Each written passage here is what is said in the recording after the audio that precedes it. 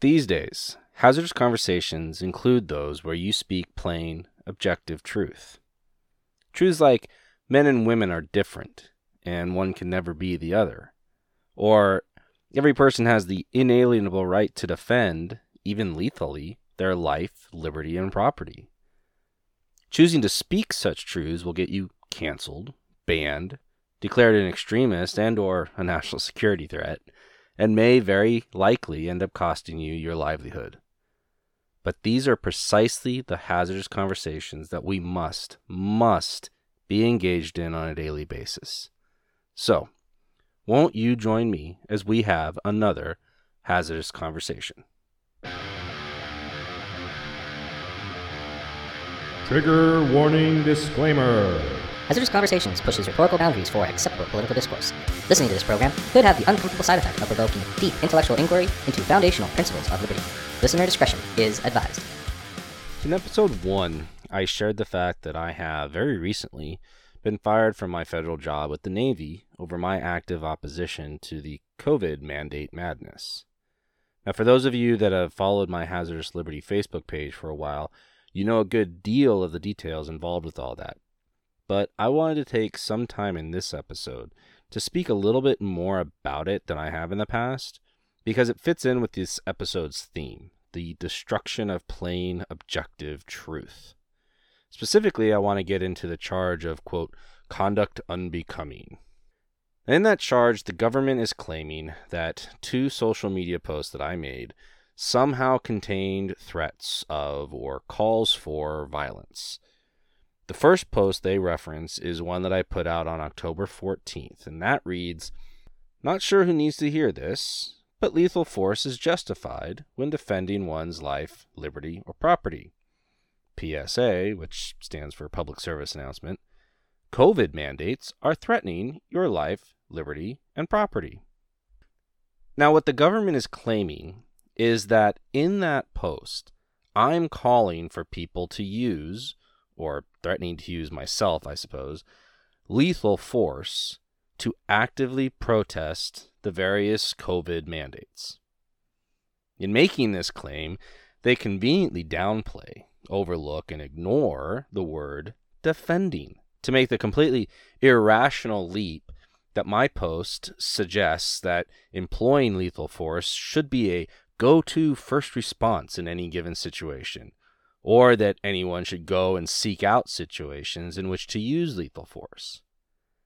They claim, and I'm quoting directly from my firing papers here, quote, "You made multiple statements on social media encouraging the use of lethal force to protest the government and disrupt military operations. Your conduct and threats of physical force and violence pose a threat to the maintenance and good order and discipline and security at Naval Base Kitsap." End quote. Now, someone please correct me if I'm missing it, but where, in any of the actual words that I wrote, did I even come close to intimating the idea that people should rush out and immediately employ lethal force against anyone, let alone government facilities or employees? Where am I encouraging the use of lethal force? What I am stating is the completely plain and objective truth that we all have the right to employ lethal force when defending one's life, liberty, and property. That isn't my opinion. It isn't a subjective interpretation. It's a fact of constitutional law and state and federal statute. Now, I don't know about you, but in nearly every application of the word, when someone says they are defending themselves, this inherently means that they are not the aggressor. If you are the aggressor, that means you're on offense, taking offensive action. Being on defense, taking defensive action, means that you're not initiating any violence, and you're not going out intending to initiate a violent confrontation. And that if one should occur, you're not the one swinging, shooting, kicking, or whatever first. This is the heart and soul of most states' self-defense laws, and it was a central feature in the Kyle Rittenhouse trial just recently. And the entirety of that case turned upon the, quote, simple question of whether Kyle was or could be considered to have been the aggressor. The prosecutors in that case attempted the same twisting of language that the government is attempting to do to me and will continue to do to anyone and everyone that insists on living under liberty. It is taking plain, objective truth and turning it on its head. It is them saying, well, even though you wrote that, we know that you really meant this. It's them saying, well, you wrote the word defending, but we know that you really meant attacking, so we're going to go ahead and punish you for what we say you meant, not what you really wrote. So, because they have now twisted that single word 180 degrees from its actual meaning, this allows them to impute all of the rest of the plainly false lies in the charge. The lie that I'm calling for the use of lethal force as a form and means of protest. The lie that I'm calling for the disruption of military operations. And the lie that I'm threatening to use aggressive physical force and violence. And all of this depends on a willingness to ignore the fact that nowhere in that post is there any mention or inference of the government, the Navy, my actual workplace, or any of the people that I work with. In fact, it makes no mention of any specific or general action of any kind. It merely articulates a fundamental and foundational principle of liberty. A principle so fundamental that the United States could not exist without it. But perhaps that's why so many on the left are trying so desperately to destroy and erase it. Now, the second post that they refer to is one that I made back in July of 2021 that I dubbed my, quote, freedom pledge. It's a little lengthy, so while I will read it here once, you can also find a copy of it on hazardousliberty.com. So, here is my freedom pledge. I do solemnly swear that I will forcefully and lethally resist any and all efforts to require any American citizen to undergo medical procedures and or treatments without their own consent. This includes, but is not limited to, any governmental actions or programs designed to force or coerce compliance. Any action by a private entity that attempts to force or coerce compliance. Any actions by private individuals that attempt to force or coerce compliance. Bodily autonomy represents the convergence of the three fundamental rights of freedom: life, liberty, and property. To threaten that autonomy is tantamount to declaring war on freedom itself. I declare here and now that I will fight in that war, no matter who the aggressor may be.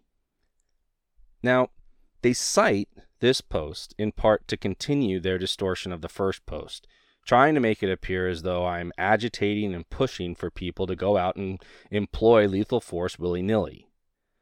Once again, they deliberately ignored the use and plain meaning of words like resist, which has a necessarily defensive meaning.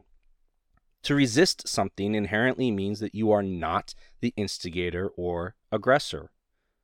So, a complete disregard for this word is essential for their ability to imply that it connotes a threat of any kind. But they don't stop there, oh no.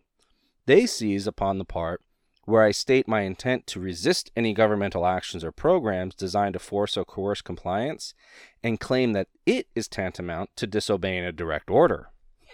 They say, and I quote, "As a government employee, you are required to obey direct orders. You have failed to prove you are capable of doing such by posting comments against a mandated directive." End quote. Problem is, at the time that they initiated the firing process, this mandated directive had not yet actually been implemented. And when they actually got around to firing me, the directive had been ruled unconstitutional. Now, just about everyone knows that no one, absolutely no one, active military or civilian, is obligated to follow any unlawful or immoral order. Period. To somehow suggest that I, in any way, forfeited my ability to comment and criticize the actions of my government by mere virtue of being employed by that government is absurd and completely antithetical to all conceptions of free speech, especially when none of that criticism and commentary utilized resources or time on the clock at said job. Guys and gals, do we see what is happening here? Do we understand the depths of the attacks on plain, objective truth? The seizing of control of language has been in the works for several decades, but we are now seeing that morph into an all-out assault on plain, objective truth. Publicly carrying a firearm is called intimidating. Recognizing biological fact is called hateful. And articulating fundamental constitutional principles is being called threatening. We are being told not to believe our own eyes and experiences in favor of media and bureaucratic narratives. My goodness, how many people still believe that the death toll from COVID is in the millions? How many people are still wearing the face diaper? And how many are going to line up for their 50th booster? The destruction of plain, objective truth. Changing the centuries-old definition of vaccine to a meaningless and completely unquantifiable thing. The destruction of plain, objective truth. Telling women that the naked man soaping up his penis and testicles in the shower at the gym is really a woman, and that you are being hateful if you not only complain, but also if you don't stay in there and embrace his identity. The destruction of plain, objective truth. Telling military members, combat veterans, that they must receive a medically useless, harmful injection because of a virus that poses no significant threat to them or their brothers and sisters in arms. And if they don't, then their 10, 15, 20, or 30 years of honorable service will be stolen from them. The destruction of plain, objective truth. Somehow deciding that the Constitution grants the right to murder babies, absent any words in that document that could ever be interpreted as saying such, yet denying the plain text of the Second Amendment. The destruction of plain, objective truth. Now, as I was working on this episode, something flickered across my Twitter feed that I had first heard about from a listener on the Todd Herman Show podcast a few days ago. There's this new Disney movie that's now available on Disney Plus called Turning Red. Now, according to the listener, there's a scene in that movie very early on in which a young girl is drawing an older boy. And as the scene unfolds, it is very clear that this act is being used as a, quote, artistic substitution for self-gratification. Now, curiosity got the better of me, and I went to the Disney Plus app to see what this scene actually has in it.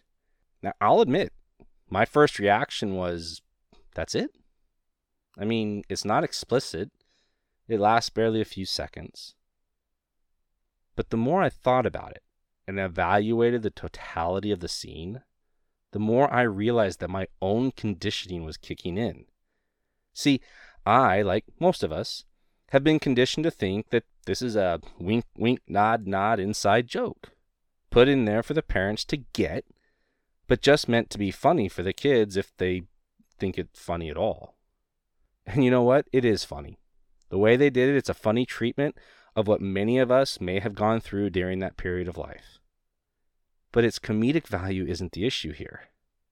The issue is whether this subject should be addressed in a kid's cartoon at all. I mean, was there no other way that the creators of the film could have conveyed the turbulent emotions of their character than how they did? The answer, of course, is yes. So the question is, why did they choose to do it this way? Well, let's look at what else Disney has been up to this week to possibly contextualize it. First, we have the Disney CEO coming out in opposition to Florida's parental rights legislation that Governor DeSantis signed into law, followed by walkouts of Disney employees to show their solidarity in opposition to this law. Now, what does this legislation do that Disney opposes? It prevents children, 3rd grade and lower, from being taught sexuality, gender identity, and sexually related and explicit content. And it gives parents the right to know about what is being taught in the classroom and gives them a chance to object to it. Why would Disney be objecting to that? Oh, but also this week, we had 4 Disney employees in Florida being arrested as part of a child sex trafficking ring. Seems like there's a theme developing here. Now, I'm not suggesting that these things are directly linked to each other, other than to say that this is what the long-term denial of plain objective truth gets us. Disney is all in for the sexualization of children. They have been co-opted by people who do not accept the plain objective and scientific truth that children are not mature enough as human beings to become sexual beings. They are run by people who push the lie that children can comprehend and fully employ ideas like consent, or fully contemplate the consequences of their choices. And they also are now co-lead in the charge, along with Big Pharma, to teach children to hate their bodies, hate their parents, and go out and get chemically and surgically mutilated. The destruction of plain, objective truth. Folks, this is a point which we cannot yield. If we yield the field on this, then we yield it on absolutely everything. If we give up on plain, objective truth, then we can never take a principled, moral stand on anything, ever. If we abandon plain, objective truth, then we will be submitting ourselves to a never-ending tyranny of subjective moral relativism. We have to push back. We must not allow them to exchange truth for lies. We have to have the hazardous conversations that will put our friendships, our personal and professional relationships, and our careers at risk.